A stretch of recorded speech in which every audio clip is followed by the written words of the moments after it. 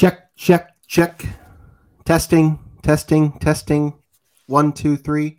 Are we on? It still works. It still works? Wow. Surprisingly. All right.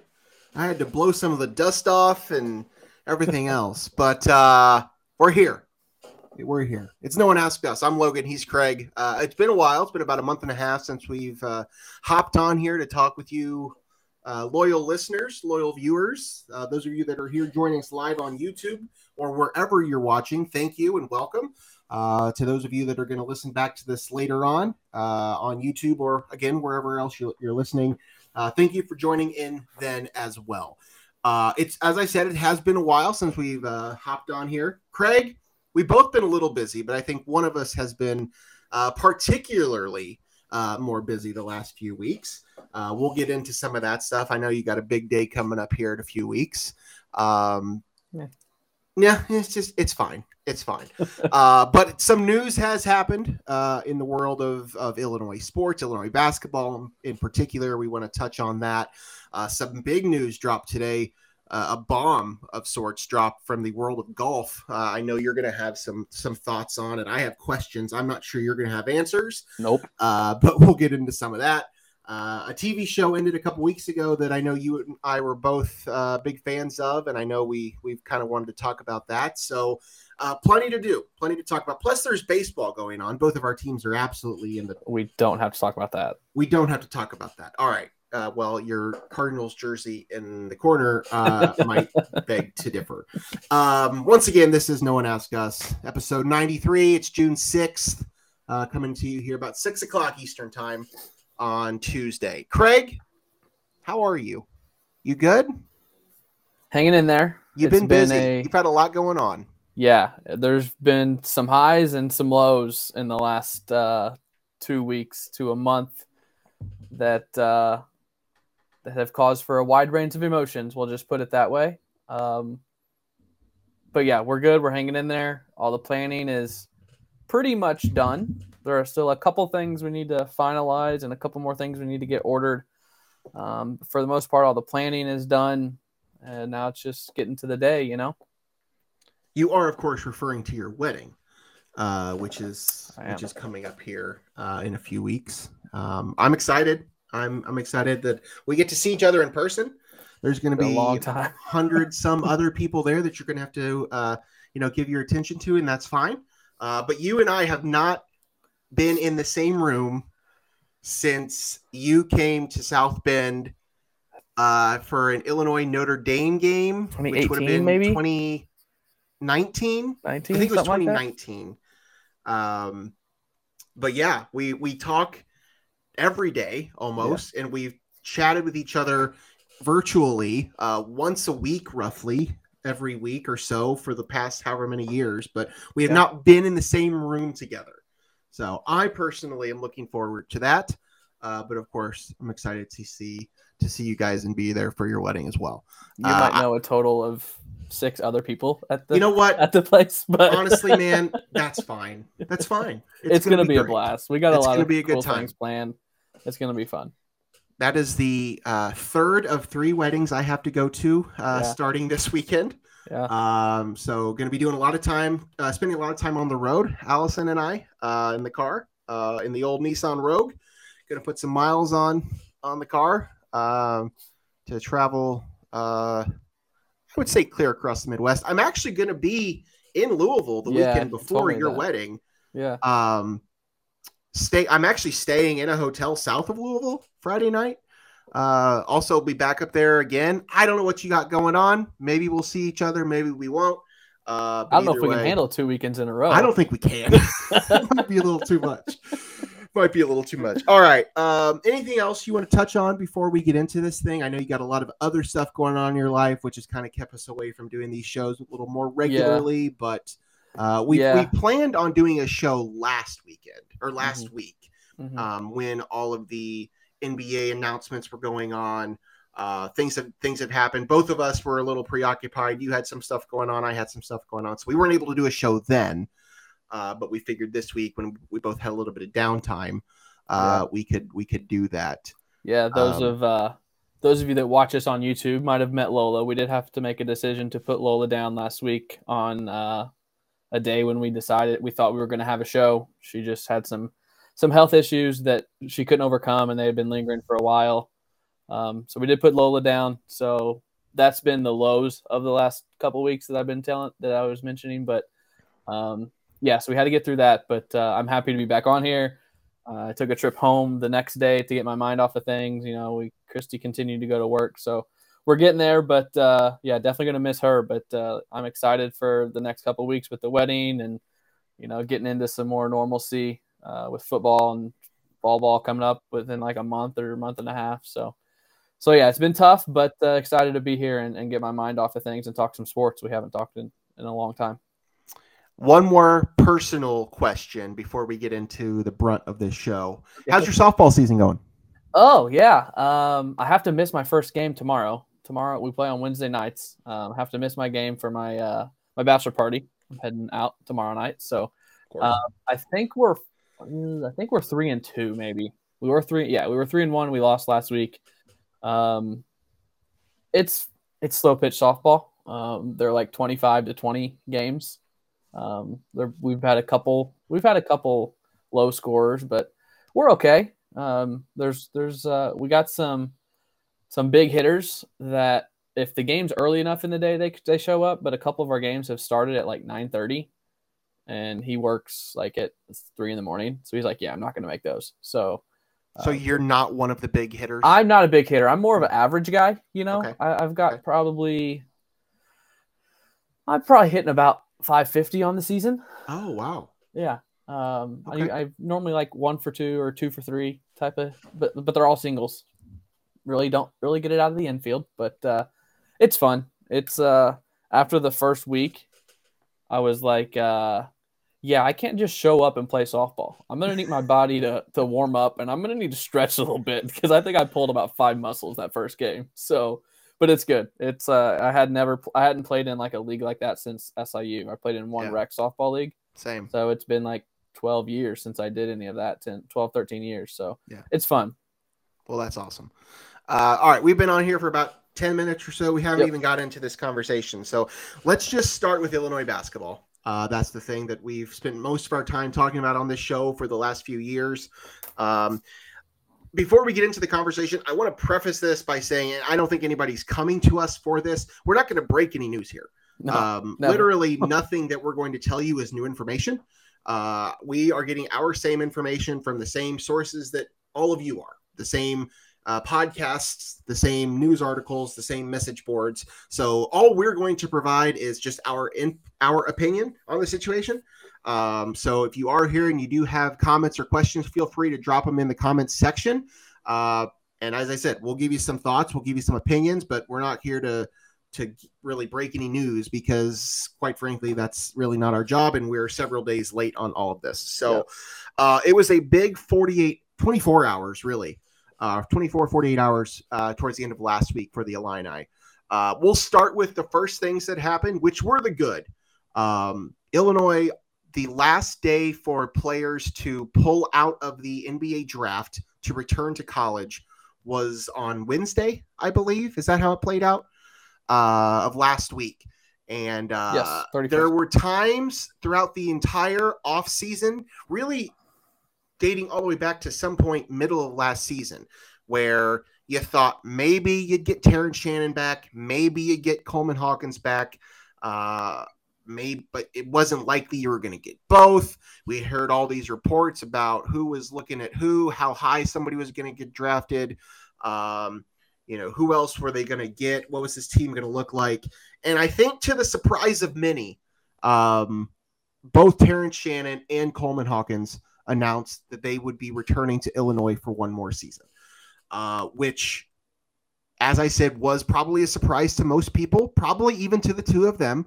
I listened to Coleman talk on Tay and Piper's show last week, and he said that he waited till the absolute last second to make that decision, which I believe. He was doing some trolling of Illini fans all day on Twitter, which I was getting a kick out of. But I believe both him and Terrence waited until the last possible second. Did you see his dad on Twitter? I don't know if I saw that. What does Dad say? John Rothstein tweeted a picture of a handle of Tito's vodka and said a necessity for anyone covering like portal season or whatever. Yeah. And Rod responded and said, try being a dad or try being the dad. I'm sure. Yeah. So I'm the sure. Hawkinses were dominating the Twitter game last week. Yeah. But it's that's all good news for Illinois. They return now. Their two most important pieces. Two of the three best players from last season. If you want to put Matthew Meyer in that conversation, you can. But these are the two biggest pieces you needed, and you got them both back.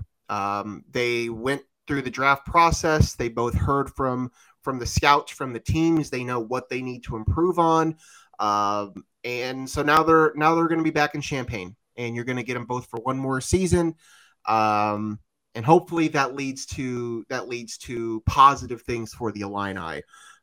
We'll kind of talk a little bit about each of them individually.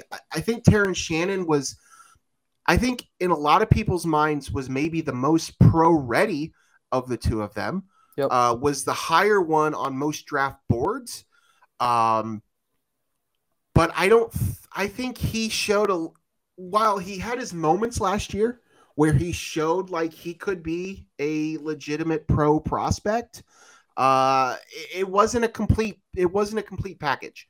And I think that's what he learned throughout the process. And that's ultimately what drove him to come back. He was first team. He was first team all conference last year, all Big Ten last year. So, you have to figure he's going to be in the conversation for, conference player of the year. Zach Edey will obviously be there. So that's the front runner, but Terrence Shannon is going to be a returning all conference player. The most important piece of the offseason. There's a lot of other factors that could have gone in here. We'll talk about the point guard situation here soon. But the most important piece for this team was to have Terrence Shannon back. And if not to have Terrence Shannon back, to have somebody in that spot, to be the go-to guy, to be the go-to scorer, to be the leader, to be the experienced player. Are you yawning, or are you seeing something I was you yawning. want to react to? I saw yawning. I didn't know if you were like reacting to something you saw. Okay. No. I am on Twitter here just in case something happens. So I figured. I am listening though.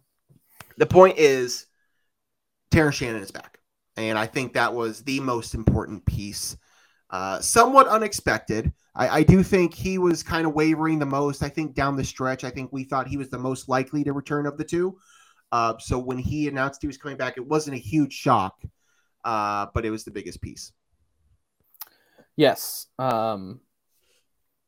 Without him, there was no go-to guy. Correct. There was no scorer. There was no one you could count on to get at least 10, hopefully 15 a night.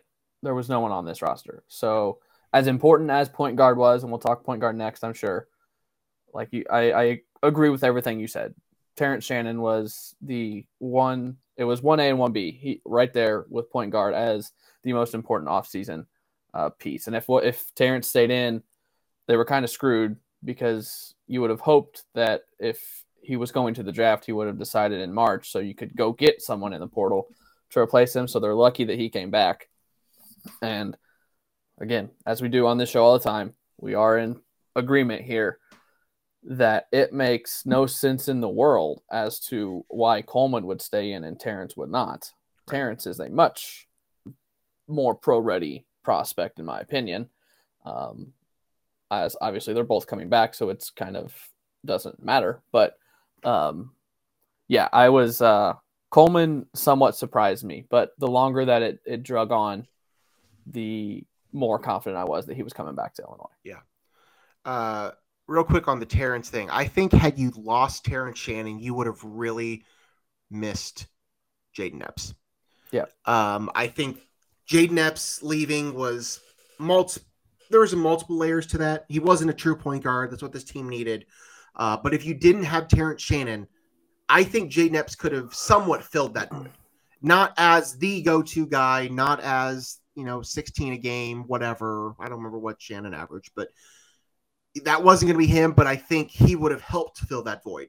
And after he left, Yes, they brought in some key pieces, and we'll talk about some of those pieces again because, I mean, we already have several weeks ago, but that would have been a nice, at least, something to fall back on. But Terrence came back. You don't have to worry about it now. You have your go-to guy. As far as Coleman goes, yeah, I agree. I mean, he seemed to be the one most likely to go.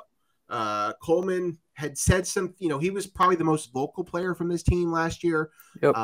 Was very open with the media, made the comment to John Rothstein, when the process started, that if he was going to come back to Illinois, he wanted to see a more experienced roster. He'd already, kind of flirted with transfer stuff in the past. He's a California kid, really has no ties to the Midwest, so like that was, to me, that was he was the least likely to go. And it's not because I do agree that I think Terrence Shannon was the most pro ready right now, but I think Coleman Hawkins' game translates better to what the current NBA is.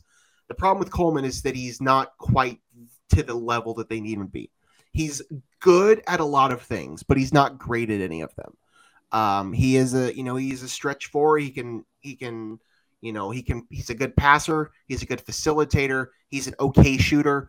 He's a good rebounder. He does the things that you want somebody like that to do, but he's not great at any of it. So sounds like what he heard from the NBA is going to involve, being a better shooter, just shooting more in general. I don't think he's a particularly bad shooter. I think that he just passed up on those opportunities a lot. Yeah. And maybe that was just him, being that type of personality. Maybe that was because he thought that, there were other guys on the court that are better scorers than he is. And maybe some of those things are true. But I think what he learned is that if he's going to have a future in the NBA, which it sounds like, he thinks he can, he's got to be more willing to shoot. And that's going to come with building confidence to just become a better shooter. So yeah. I think getting him back was the most surprising, but I agree with what you said. I think the longer we waited, I think I felt more confident that he was going to stay. Yeah. I mean, you're echoing exactly what he said on the drive with Tay and Piper. Some of that was, the NBA scout said, shoot the ball, dude. Shoot the ball, dude. And I had this thought while he was talking. I was like, there is no one that annoys me more that I'm happier to see back in orange and blue than Coleman Hawkins. if that makes sense. Sure. I mean, every game, it's like we gave the hand on the head moment of some Coleman Hawkins decision or something, but he was right there with Terrence as important pieces of this offseason. So, I'm ecstatic that they're both back. I think they're a borderline top 25 team as it stands right now.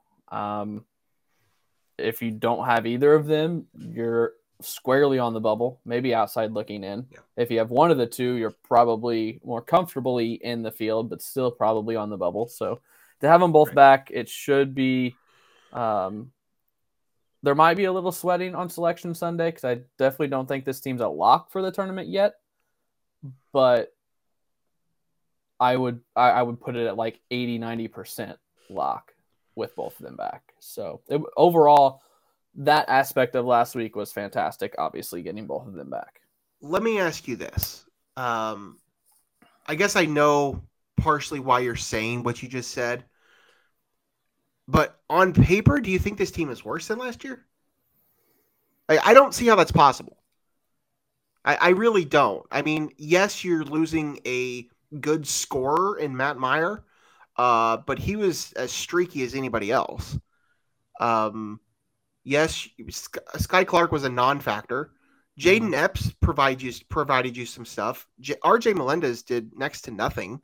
I like the guy. I would have liked to see him stay, but I mean, I'm just looking at it on paper. We know the point guard thing. We'll talk about the point guard thing, and I understand but that was an issue last year. And yes, this team had its flaws. I would venture to guess that this team is better than a top 20, you think? No, well, maybe. I'm just saying because you were talking about sweating out on Selection Sunday. I don't think this is a bubble team. I think this team's better than a bubble team. I guess sweating out wasn't the right word because this team should make the tournament. I guess the better term is this team won't be wearing white in the first round. They'll be wearing their dark colored. I mean, I certainly think that's on the table. Yeah. I do for the most part like what they've built. They didn't exactly check all the boxes, and that's something we do plan on talking about. But just getting those two guys back was a huge step forward because we didn't know what this team was going to look like. We had seen the additions that they had made already, and the additions of Damask and Guerrier and Harmon were indicative that this team was going to be older, wanted to be older. They kind of filled holes, but they weren't like go-to guys. So I don't disagree with you, but I think they're better than a bubble team. But I see what you're saying. I do think they could definitely be, I could see this season as the roster stands right now going very much like last year. It could 20, 22 wins, double-digit losses, and you're between a 6 and a 10 seed. I want to think that the experience will play a factor. Yeah. Last year, the experience was not good. This team had no experience. Yeah. TJ Shannon and Matt Meyer were the only guys that had seen significant minutes at the Division I level. Coleman Hawkins was a bench piece the year before, and nobody else had even touched the floor in a college game. Now you're looking at your entire rotation being fourth and fifth year guys, plus a couple sophomores. But I mean, maybe it's possible you're right. But I want to give a little bit of credit to the experience that this team will have in those type of situations. Well, how many of the transfers have NCAA postseason experience? Damask does not. Harmon, I believe, does not. None. I mean, Harmon played in the NIT. No. I mean, none. Very little, if any. 2 at Syracuse, 2 at Oregon. Yeah. I don't know. No, that's true. That's fair. So there's college experience, but there's not winning in the postseason experience, which is going to be hard to find in the transfer portal because if you're winning in the postseason, why are you wouldn't transfer? No, that's fair. That's fair. But I do agree. I like when there are more upperclassmen than underclassmen. We'll just put it that way. Yeah. Okay, so those were the two good things that happened. Both of those things were rather surprising, somewhat surprising things that happened positively for Illinois last week. The day following was the day that Ray J. Dennis announced what he was going to do. Ray J. Dennis is not a name that we've talked about on this show. We did not bring him up in the past because he was just kind of a name out there that there was really no actual connectivity. Huh? Did I ever tweet about him? I don't know. I don't know if you ever did. Did you? I can't remember. I planned on talking about Ray J. Dennis, but we just never did a show around that time. So whatever. If you're listening to this show, if you're watching this show, I'm almost positive you know who Ray J. Dennis is. I don't want to spend a lot of time talking about him because he's essentially at this point a non-factor. But if you don't know, let's just lay it out. Illinois went into the transfer portal season not knowing that they needed a point guard, knowing that they desperately needed an experienced point guard, passing on any possible point guard that came up because they thought they had their guy already. They thought they knew who their guy was and that he was eventually going to enter the transfer portal and that they were going to be able to get him. I know that you have thoughts, and I will get to you, sir. But that's what happened. Ray J. Dennis, eventually he's a Chicago guy from the suburbs, started at Boise State, played 2 years there, transferred to Toledo, ended up being the MAC Player of the Year last year. Great point guard. They thought that he was the perfect fit for this team. As he enters into the portal, he visits Illinois, he visits Baylor, he visits Utah, he visits Michigan. Illinois still thinks they're the front runner. They're going to get him. They're going to land him. They're going to land him. All of a sudden, he doesn't go to Illinois. He ends up at Baylor. So now Illinois, who sat and watched every point guard enter the portal and leave the portal, were left essentially with nothing. Not a little bit more than nothing. And we'll talk about Jeremiah Williams too. But they don't get him. They don't get Ray J. Dennis. Going into Wednesday, you had 3 boxes you were hoping to check. And you checked the first 2, but you couldn't get the third. And that sucks because we knew going into the offseason that was going to be the biggest void. Brad last year gave the keys to the car to a couple of freshmen, quote unquote, point guards. That ended up in flames.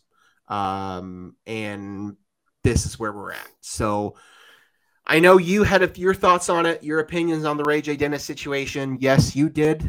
You were very vocal on Twitter, and I know you received a lot of negativity towards it. I don't think you were wrong at any point. Thank you. No, I mean, I don't think you were wrong. I don't know. I don't know how much we want to get into that particular tweet that was a month and a half ago, but I know I'm looking at it right now. Go ahead. Just let's talk about it. What was your point that you were trying to make, and so compared to where we are now? As with most things on the internet, as soon as I tweeted it and started seeing the response, I was like, okay, this is not being received as I meant it. But at that point, it's like, I can't do anything about it. I'm not going to delete the tweet, and I can't defend it catch all because people will see that tweet, but they won't see my reply. So it's like, whatever, I'm just going to let it go.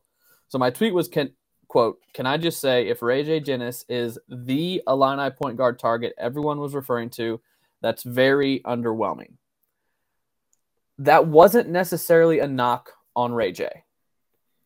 Ray J's a great point guard. Anyone would have loved to have him wearing the orange and blue as the Illinois point guard next season. What I was getting at was he's not good enough to wait for him to make a freaking decision and not go after other point guards. That was my point. It was more a knock on the approach of the coaching staff to finding their point guard than Ray J as a player.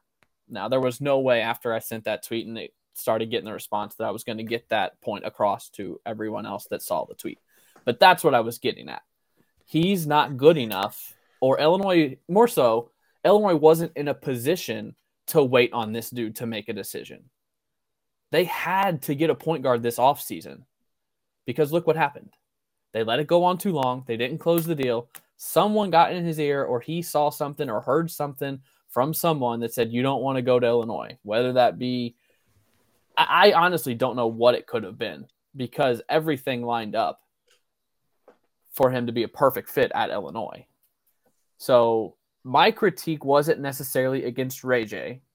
It was against the fact that you cannot wait on a particular player in this era of the transfer portal. If you have a need, you have to go fill it because look what happens. You don't close it, you let other schools hang around, and then you get screwed on June 1st when the guy that you thought was a lock from your state had a connection to your coaching staff goes somewhere else. Yeah, those aren't the words that you tweeted. No, I agree. The way I worded it, it made it sound like, and at the time I was probably looking through it as this dude's a MAC point guard. You know, he has no Power 5 experience or no high major experience. There was some of that rooted in that tweet that, you know, at the time Caleb Love was out there. There were other, who was the other point guard? Armstrong, was that his name? I don't remember. There was a lot of them that were floated around. So, go ahead. What was I going to say? Okay, there's a lot of layers to this. This is obviously still new to everyone, new to the coaches, new to the players. The transfer portal thing is very new. We're still trying to figure it out. But there's a lot of layers to how all of this broke down. I understand your argument, for and against Ray J. Dennis. I get where you're coming from. What I have been trying to say, and what some people have, also said elsewhere, is that you didn't really know what kind of player you needed. there was all this talk about Ray J. Dennis being, the MAC player of the year, and he does all these things well. And he might have been great. He might have not been great. But if you knew you were going to get Terrence Shannon back and Coleman Hawkins back, you didn't need a player of the year candidate.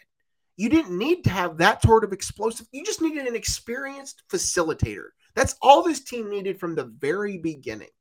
But if Terrence Shannon doesn't come back and you lose Jaden Epps, that calls for a whole new type of player.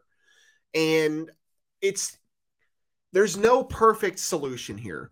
I don't know what Brad and the coaching staff knew. I don't know what the players, the Terrence Shannons of the world and the Coleman Hawkins of the world and the Ray J. Dennises of the world, I don't know what was going on in all their heads. All we know is what else is being said and put out into the world. I just can't imagine that it's very difficult to figure out or very easy to figure out. I think it's probably very difficult to figure out because you just don't know. We waited until the absolute last second to know for sure that your two best players were coming back. At that point, you just need a point guard. I don't care who it is. I don't care if it's some, as long as he has some experience at the Division I level in a starting position, I would have been okay with it. So it didn't need to be the MAC player of the year. Is that guy already on the team by the name of Justin Harmon? He's not a point guard. Is he? I don't think he's a point guard. I thought he was a point guard. Nothing I have seen or read about that guy says that he's a point guard. If he is, then he's very turnover prone. I don't think Justin Harmon is a point guard. He might be a secondary ball handler. He might be, the backup guy coming off the bench. But I don't think Justin Harmon was recruited with the idea of him being this team's starting point guard in November. I don't think that was at all ever the plan, would be my guess. I don't think he's that type of player. So I don't know. I can't defend any of it. I don't know everything. I know you put the comment up here, so I do want to touch on this thing. Jay, welcome, Jay. Thank you for still here. Thanks for chiming in here. Jay asked, so did the return of Hawkins and Terrence have an impact on Ray J coming here? My thought, and I don't know if I have no evidence to prove this. I have not asked people. Haven't heard people talk about this. I wonder if they did have a negative impact financially. Oh.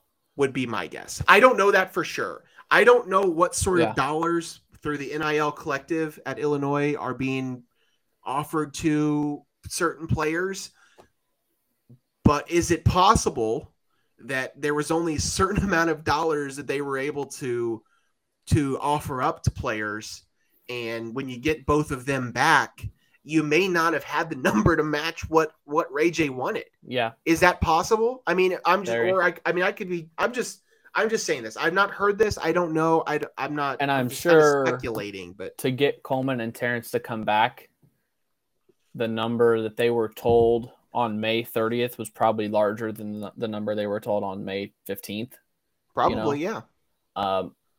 Another negative impact that I was going to say was if Ray J wanted to put up the numbers that he did at Toledo, he wasn't going to average 19 at Illinois with Terrence and Coleman back. So Terrence and Coleman coming back might have, negatively impacted Illinois because if Ray J wanted to prove that he could be freaking Damian Lillard or something and score 20 in the Big Ten, he wasn't going to do that with Hawkins and Shannon. So it could have had a negative impact where we thought it would have a positive. So it just depended on what Ray J was prioritizing when making his decision. So we don't know. We may never know about all the decisions that went down here.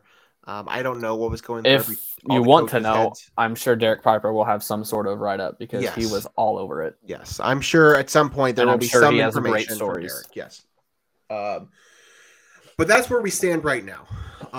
Illinois did pivot immediately after the Ray J. Dennis thing, and they did announce that they signed Jeremiah Williams to join them in Champaign. Williams, another Chicago kid, played at Temple for a couple years, then transferred last year. Illinois was in the mix last year, but lost him to Iowa State. He then got hurt, tore his ACL before the season even started, so didn't even play a second of basketball last year. Entered the portal again, and now is coming back to Champaign. Jeremiah Williams, I guess, can be considered a point guard. I think he's the closest thing to a point guard this team has. He's a 6'4" guard. He's a good defender. He's not much of a shooter, which was obviously the other big hole this team needed to fill, and they really didn't. But there's a couple different issues here with Jeremiah Williams. One, he's coming off an ACL tear, so you do not know how his health will be. Achilles, whatever. Yeah, sorry. And so you don't know what his health situation is going to be. And then there's the whole thing where he's already transferred once, so he's going to require a waiver. There is absolutely no guarantee that this man's going to play a game next year for Illinois. Yeah. Granted, he does still have 2 more years at least after this, I think. He can get a medical for last year. Yeah. So there's multiple years ahead of him. So even if he doesn't play this year, you have him for the future, which is part of why they wanted to get him anyway. But there's nothing guaranteeing that he will step on the court for the Illini this year. So, I mean, I guess it's a decent fallback plan. I think it would have made more sense had you still gotten Ray J. But at that point, there's other issues here because now the roster is absolutely full. Yep.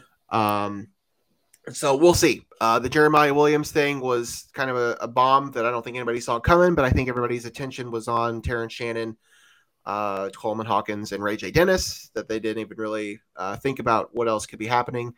But Jeremiah Williams is currently the 13th and final man on the roster as we stand right now. If he's healthy, if he's able to play, you can probably pencil him in to be your starting point guard. I don't know that I love it, but I think that's what you're looking at right now. But we don't know the health situation, and we don't know when the waiver will get approved or whatever. So that's where we are. I don't know what happens next. Word on the street, around the message boards, is that possible another spot opens up. I wouldn't count on that, but it's possible. And if that's the case, who knows? This team still is in desperate need of an experienced point guard, but I don't know that one's out there that is an actual logistical option for Illinois. Yep. I think the most interesting thing I've taken away from the last, 5 days, week, listening to Coleman Hawkins on Tan Piper, and Derek Piper got a very interesting answer out of him when asked about the approach to this year as opposed to last year. Yep. And Coleman basically said that we babied some guys to cater to them, and then they bailed on us and all of that. Not word for word. Go listen. I'm sure that Tay and Piper have their shows archived or podcast. It was last Thursday, so it would have been like June 1st. You can listen to the podcast form. That's how I listened to it over the weekend. It's a very candid answer that that's my biggest takeaway of the offseason was that last year they basically let the couple players do whatever they want, and they babied them, and they didn't coach them hard, and that's what happened. We know what happened. So hopefully this year's different, because I think that was our biggest critique of last year. And we'll go from there. So just to kind of reset the roster right now, as I said, all 13 scholarship roster spots are full. I got something else when you're done. Do what? I got something else when you're done going over this. You have 4 guys that are fifth-year players, Terrence Shannon, Marcus Damas, Quincy Guerrier, and Justin Harmon. You have a 4th-year player in Coleman Hawkins. You have 3 guys that have at least 2 years, I think. That's where Jeremiah Williams, Luke Goody, and Dane Danger fit. Then you have Sincere Harris and Ty Rogers. And then you have 3 freshmen, Nico Moretti, who redshirted last year, Dre Gibbs Lawhorn, and Amani Hansberry. I don't hate the roster construction. It just, you didn't fill the holes you really needed to fill. That's the problem. Was the other That's thing. The problem. But before I get to that, Coleman is the first forward-year Brad Underwood player. Yeah. Which, when he announced, that was all over the thing. But what did I text you a couple days ago when we were talking about the roster? They 2 biggest needs going into the ball offseason. Handler, needed a facilitator, and you needed shooters. And have they addressed either of those? Not really. No. Exactly. No. So, but they do have more experience. So they do have more experience. I don't, you and I are probably more familiar with Marcus Damask than most people that are watching or Yeah. listening to this show. He's not a point guard and he's not a shooter necessarily, but I think he can do things. He's probably going to be a better player than some people want to give him credit for. Mm-hmm. I don't know that you can necessarily write him in pen that he'll be a starter to start this season, but I think you can pencil him in into that mix. I think him and Shannon and Coleman, I would pencil into those to 3 of the 5 spots. I think it'd be Gary or Dane will be your other post player. And then if he's healthy, I guess it's Jeremiah Williams at the point, unless they add somebody else. If it's not, Justin Harmon or Ty Rodgers are probably your point guards. Yeah. Which I have been a little. I think Ty Rodgers could do that, but he's not really to that. He's not a point guard right now, but I think he could be a facilitator for this team. We'll see how much they rely on him to do that. So my question is this now a Sincere Harris jersey or is this a Marcus Damask jersey? That's a good question. I don't know. I don't know who's going to wear the number 1 next year. Yes, that was Sincere's jersey last year. Damask wore 1 at Southern. So yeah, that's a good question. I don't know. All right, we've been talking about Illinois basketball for about 30 minutes. You have anything else Illinois basketball related that we need to touch on? Andre Curbelo, going to Southern Miss. That's fine. I'm not upset. A little upset, not upset. Yeah, we'll see. There could be more, but I would say there's probably not more. I would venture to guess this is the roster going into the season, but I've been surprised before. Let's move on, shall we? Let's Already move on. have. Okay, the big sports news from today, the bomb that was dropped on the entire sports world, not just the golf world, but the what are we calling this? Collaboration merge between this is a full-on merge. Yep. Of PGA and Live Golf. So after and DP World Tour, after all the drama over the course of the last 12 months, however long this has been going on, I think 2 years. With Live Golf stepping in and paying PGA guys to come over to the dark side and everything else, and now it's just all one. I love the are you an Office guy? Are you? Yeah. So you understand the Michael Scott Paper Company. Like it is perfect. Yep. It took me a second to really connect all the dots, but I'm like, yeah, that's what this is. Explain it in layman's terms because most people don't. In The Office, Michael Scott, Steve Carell's character, was the branch manager for Dunder Mifflin. He decided to form his own company, the Michael Scott Paper Company. Took a couple of his employees with him. That story arc lasted about 3, 4, or 5 episodes, and then at the end, basically, Michael Scott Paper Company wasn't really a true competitor, but they were causing enough pain and stress for Dunder Mifflin that Dunder Mifflin really had no choice but to essentially just bring them back into the fold and essentially buy them out. So that's pretty much what Liv has done at this point. So I will open this up to you now. You are the expert. This is your world. I don't know if you know answers to questions, but what's happening here? What is this? It's exactly what Liv wanted. It's exactly what the guys associated with Liv wanted. They were unhappy with the PGA Tour, the way that they were treating the players, the way that things worked.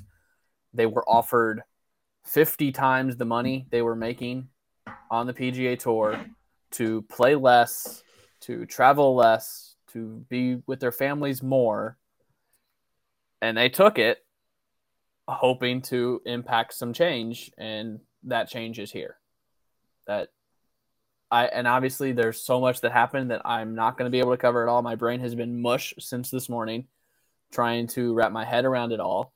But essentially, Liv and all of their guys that took the money come out looking like roses because Jay Monahan, who is the CEO of the PGA Tour, just completely sold out and drug every single player that stuck with his tour and stuck by him drug them through the absolute mud, because those dudes turned down 9-figure deals to stick with the PGA Tour on their loyalty. And this is where all of the history and prestige of golf is on the PGA Tour, not Live Tour. You know, PGA Tour plays 72 holes, 4 rounds. Live Tour plays 54 holes, 3 rounds, shotgun starts, just not a true tournament. And then in the blink of an eye, snap of a finger, Jay Monahan's like, well, you know what? We're going to partner with them now. It just doesn't make sense. I don't know how Jay Monahan survives this. I know he's behind the deal. I've been bookmarking tweets all day to go back and read them out, but I just I know you have questions, and I want you to throw them out there because I kind of want to try and wrap my head around and try and answer these to maybe think more, but just absolutely blindsided. I sent it to Christy. I said I was flabbergasted was the word I used, because no one saw this coming. No one saw this coming. They said Monahan spoke to the media just 30 minutes ago, an hour ago, after a players' meeting with the PGA players. And Monahan said it was him, 2 people from the PGA Tour, and 2 people from the PIF, the Private Investment Fund.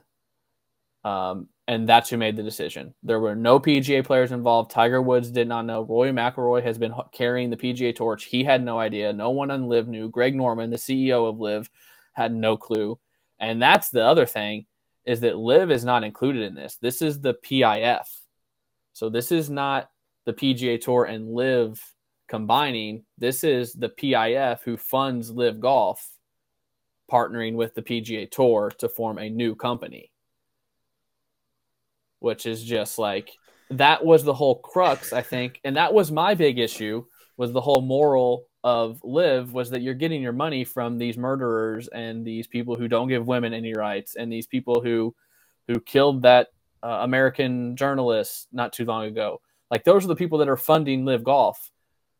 Now they are running the golf world in its entirety. They run the PGA Tour. They run every pretty much golf event that's going to go on is going to be funded by the Saudis and the Private Investment Fund, which is what caused everyone to go up in arms when Liv started. So bad luck, bad business is kind of what I've been telling people.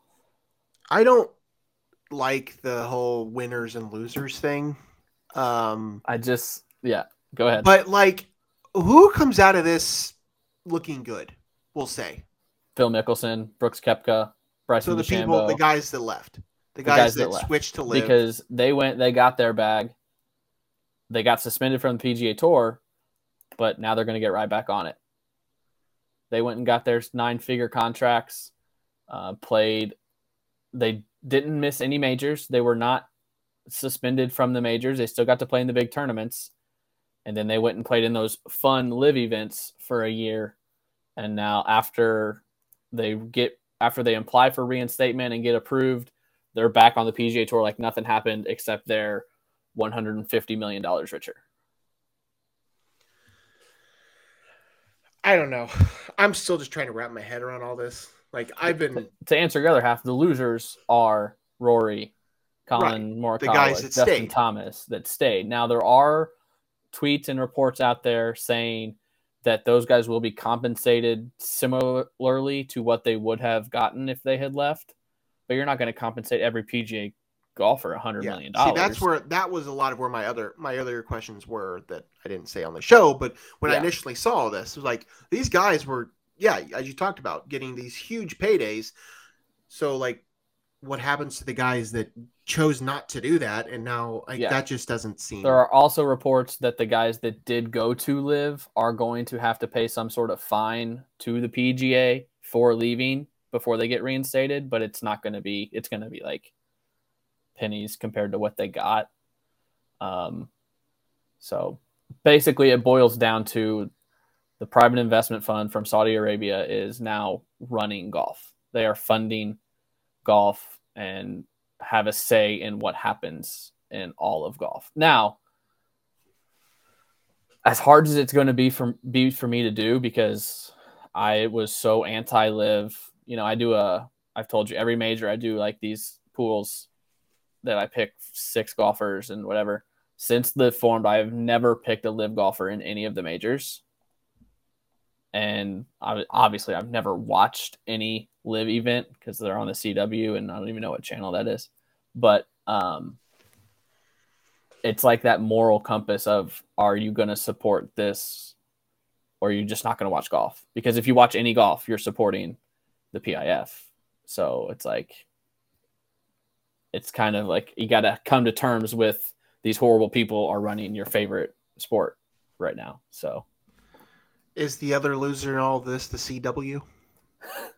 Well, and that's another thing. I doubt it happens, but like, is ESPN going to want the broadcast rights to this if it's funded by these people? Like, are they going to get TV deals and take money? What do you do? Take this blood money? What I know you made the comment on Twitter about you wouldn't blame it if all these guys just retired today and just were done with it. But like, what do you do?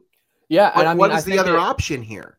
I think that might be something, and I wouldn't say retire, but like, if I'm a PGA Tour player that has stuck by that tour and Jay Monahan, the CEO, and then this happens, I could see them banding together and being like, we are not playing until Monahan's out.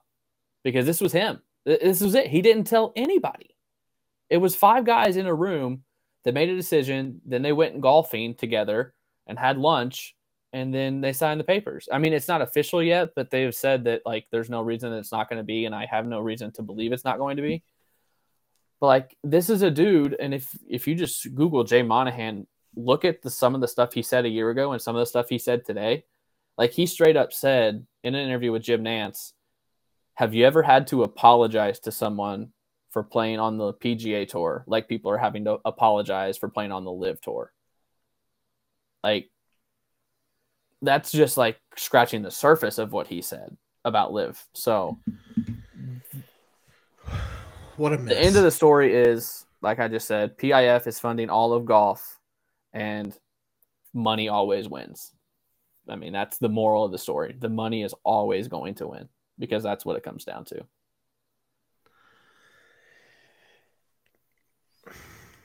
Do the fans win here? Does anybody? I mean, that's what I was getting at with my whole. Do the fans win? That's what I was getting at with my whole. Are you going to watch? If you watch, you're supporting this. My biggest issue with LIV, right above the LIV is funded by blood money.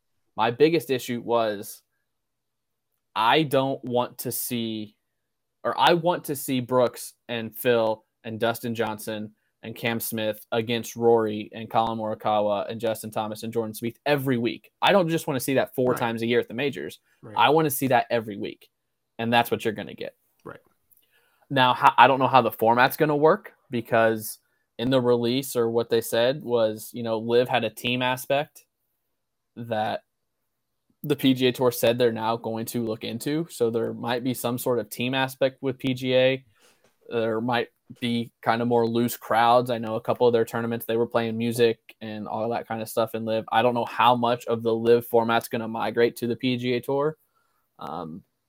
There's a lot of details still to come out that eventually I think everyone will get over. It's just the initial, like, you're getting in bed with some bad people type of thing. And then eventually it'll fly over and everyone will go back to watching the golf and all of that. Now, I don't know. It's still the PGA Tour. This merger isn't LIV Golf and the PGA Tour forming like the LIV PGA Tour. It's still going to be the PGA Tour. It's just this new company is who runs the PGA Tour. So I don't know. I feel like I'm talking in circles. It's okay. This is why we're doing this today. I knew you needed a place to talk. So, all right. Yeah, it's a mess. What a weird day. What a weird day for sports and golf and anybody that watches or cares, because just wow. Yeah. Okay, let's move on to the third main topic we wanted to talk about today before we shut this thing down. We've been going here for about an hour. So, Ted Lasso. Ted Lasso finished up its third and maybe final season a week ago. I know we'll get to that. I think I know what's going on there. They finished up their third and maybe final season last week. You and I have been watching it from the beginning. I know we've both been big fans of the show throughout its run. One of us has felt a little more positive throughout most of the show than the other, but that's really not all that important. Yes, Craig with his believe shot glass. I don't know why my camera's turned around. How many different Ted Lasso related merchandise things do you own? I think just 3. I bought the T-shirt and the sweatshirt last year when I went as him for Halloween, and then I just have that. I've been wanting to like update it with like since they're outfitted by Nike now. Yeah, I've been wanting to get some legit Nike stuff because the quality of the stuff last year is really bad. I've said it on Twitter a couple times now, and I got Nike to tweet back at me because they thought that I was, I don't know, Nike bots. But the new jacket that the coaches were wearing at the end, I really want that.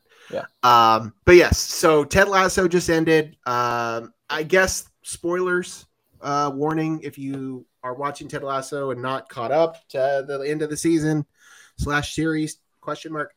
I want to hear your thoughts because I know you have told me it is your favorite TV show of all time.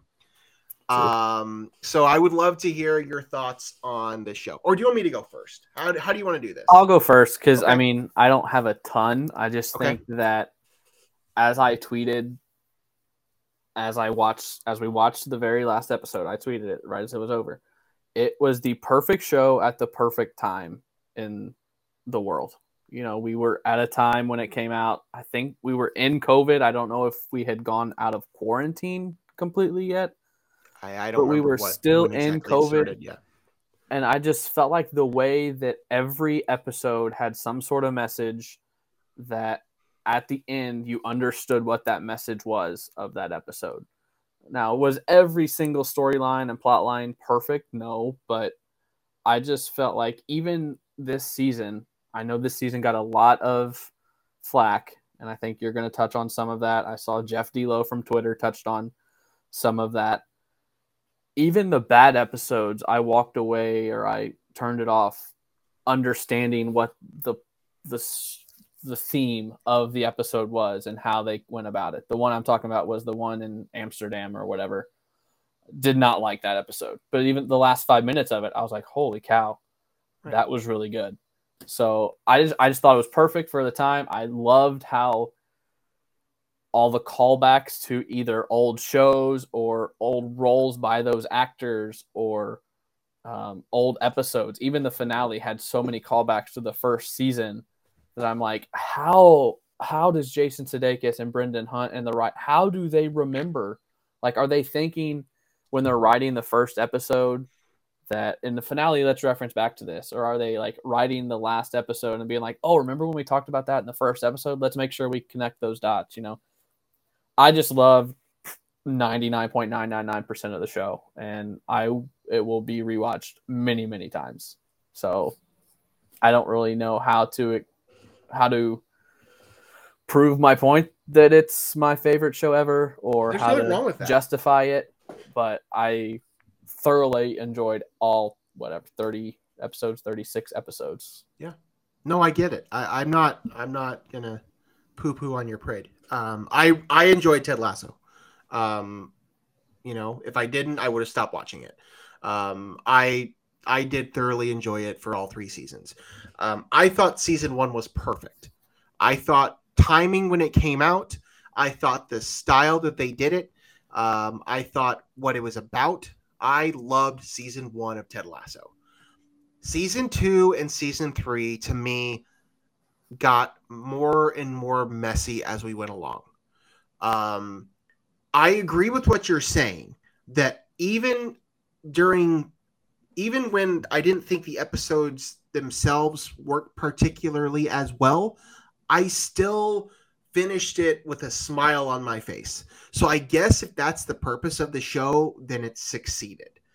I wasn't particularly a fan that it changed directions after the first season. I mean, it went from being a 30-minute situational comedy to being 45 to 60 minutes of dramedy. I mean, it was a tonal shift after the first season. Now, admittedly, I have not gone back and rewatched any of it. I've just watched each episode once when they came out. I have watched scenes and things repeated times, but I've not rewatched the show. But season 1 was it was a sitcom. It was a workplace comedy, just like you get with The Office and with Parks and Recreation and 30 Rock. That's what it was. It was 30 minutes. It was crisp. It was good comedy. It had heart. It had a little bit of drama, but like comedy drama. But then after season 1, really, I mean, definitely season 3. I don't remember exactly how season 2 shook out, but the episodes just got progressively longer, which is something you can do in the world of streaming. That's not something you could have gotten away with on network television or cable television. So you can get away with that now. And I know it's a lot of people that didn't matter. It's not something that I felt like was a big drawback for me, but I just felt it was such a strange shift. My other biggest negative thing about the show was I thought the Nate arc would make more sense. Yeah. And it didn't. Yep. The Nate arc did not make any sense to me.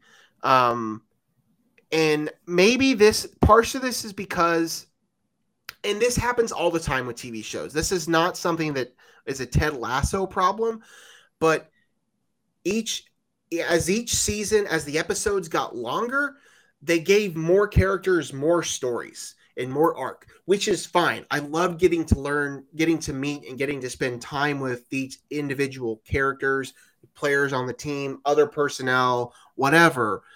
But it took away from, what I think were the more important storylines. Mm-hmm.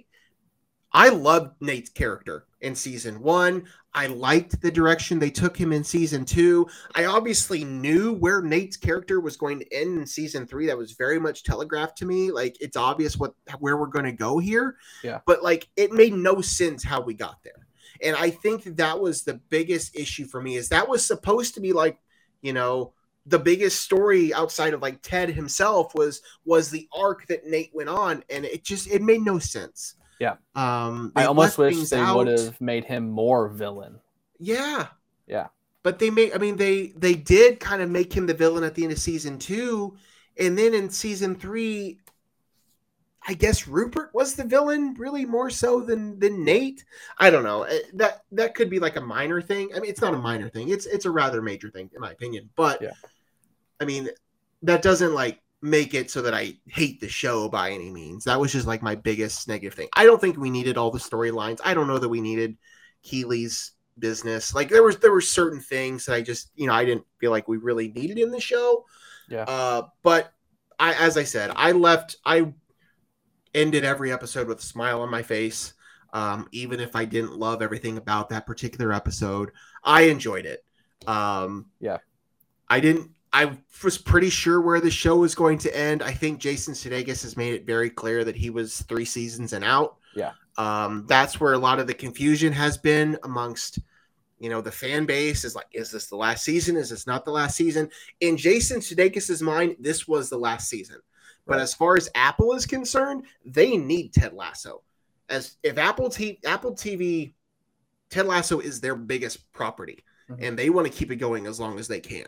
Yeah. So Jason Sudeikis is done with Ted Lasso. I mean, he might appear in a cameo or something, but as far as the Ted Lasso arc, his character is done.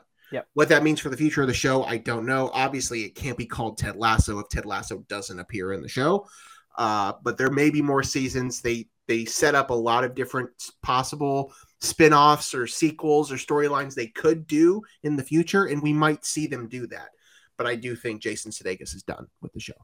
Yeah, that was when it was announced that that they see it as a 3-season show. That was my first thought, was that the show is not ending. Just Jason and whoever want to be done with it are going to be done with it, and they're going to find a way to keep it going. Which, yeah, I think the women's team is probably going to get a spinoff there. And then I think they're going to continue with AFC Richmond with some iteration of Roy and Nate and maybe Beard. Continuing to do basically the same show, just without Jason Sudeikis. What do you think of the theory I found on the Wizard of Oz? I love the Wizard of Oz theory. I wish that would have actually played into more of it, because I think it made too much sense. I didn't think he was going to end up and it would be a dream. No, I thought that was ridiculous, but there were, and that was intentional. There was obviously a lot of Wizard of Oz connections on the show, and and they knew what they were doing. I mean, it was the creative team, Sudeikis and Brendan Hunt and Bill Lawrence and Joe Kelly. They knew what they were doing when they created the show. Everything was thought out. I don't know if, back to my comment about the length of episodes and things, I don't know if that was intended. That's the thing, that you don't see that. Like, that's just not something shows do. What? They don't turn from a 30-minute sitcom to 45-minute dramedy after one season. Yeah. So, like, I'm wondering if they just saw the impact. If they just saw the impact that the show was having, and they were like, we can expand on this and make every episode mean a little bit more. Right. But no, it's great. I really enjoyed it. I did have like two pretty big critiques of the finale itself. Okay, let's hear it. I thought that the fight with Roy and Jamie over Keeley was totally unnecessary. Dumb. After all the reconciling they did with each other, to fight over her was totally unnecessary and not warranted. And I wish we would have seen the initial conversation between Ted and Rebecca.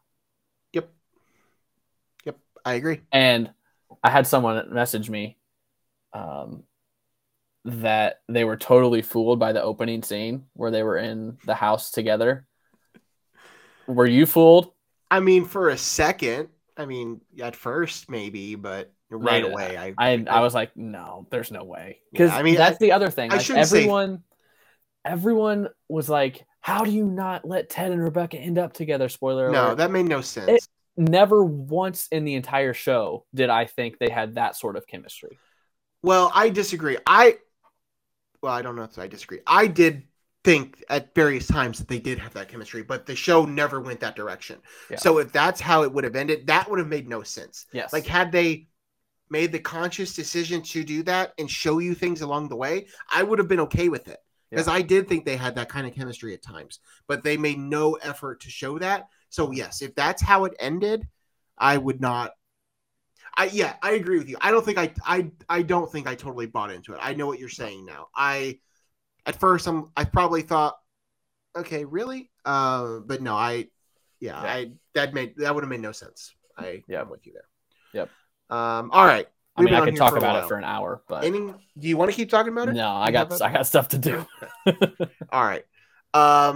Anything else we need to touch on? We're a little over an hour now. We've talked about the three main things we wanted to talk about. Baseball season's not going really well for either of us. No. Ellie De La Cruz is making his debut today for the Reds. Yeah, how about that? I snagged him about 9:45 this morning. Just kind of thought at some point he's coming up, and Guess who was going to go watch him on Sunday in Louisville? And then something came up, and we weren't able to go. And now he's not playing for Louisville. Well, I guess you just got to drive to Cincinnati. Which I have been known to do. I know. Weren't you there not long ago? Yeah, we went to the Cardinal game 2 weeks ago. All right. Yeah. All right, Craig. I think we should probably shut this thing down. Thank you to everyone that jumped in here into the comment section. I know we didn't get to everything, but appreciate you. Appreciate everybody for watching, for listening. Whenever you listen, whether you're live or checking us out later on YouTube or on Spotify or Apple, wherever you get your podcasts, thank you very much. Craig, thank you to you. I don't know when we'll do this again. It could be in a week. It could be in a month. Who knows? I know you got a lot of stuff going on. I'm excited to see you here in a few weeks. And it's going to be a lot of fun. And real quick, shout out Mike Reese. Yeah. Mike Reese, voice of the Salukis, announced his retirement last week. While all the other college basketball news was going around, Mike Reese dropped that bomb. I know somebody that's been very important to both of our careers. You especially, growing up in Southern Illinois, listening to his broadcast. Yeah. I met Mike Reese for the first time when I was in junior high, or probably high school. He came to the sports announcers camp that I was attending. Him and Dave Snell from Bradley made the drive to Danville to speak to a bunch of junior high and high school kids for an hour or two. So that's the first time I met Mike Reese. It's a very famous picture now in Reese and I's relationship, because I always like to share it every couple of years on his birthday. But yeah, he's been huge for me as well. And I wanted to give him proper love for many years behind the mic for the Salukis. He's been a very important person to a lot of people, and wish him nothing but the best. And I fear for the person who has to replace him. I volunteer. Do you? Did you submit your application, your resume? No, I did not. I did radio 1 year for football. Former voice of the Murphy Red Devils. And after the season, I went to the station to ask for the tapes to put a resume together, and they didn't record any of the games. So I have zero evidence of me ever calling radio. Probably for the better. So me and Rob Jesselson and I think Curtis did some games. Yeah, I remember. Yeah, I remember. All right, let's shut this thing down. Yeah. For Craig, I'm Logan. This has been No One Asked Us. We'll see you soon. Don't know when. Follow us on Twitter, social media, all that stuff. Bye.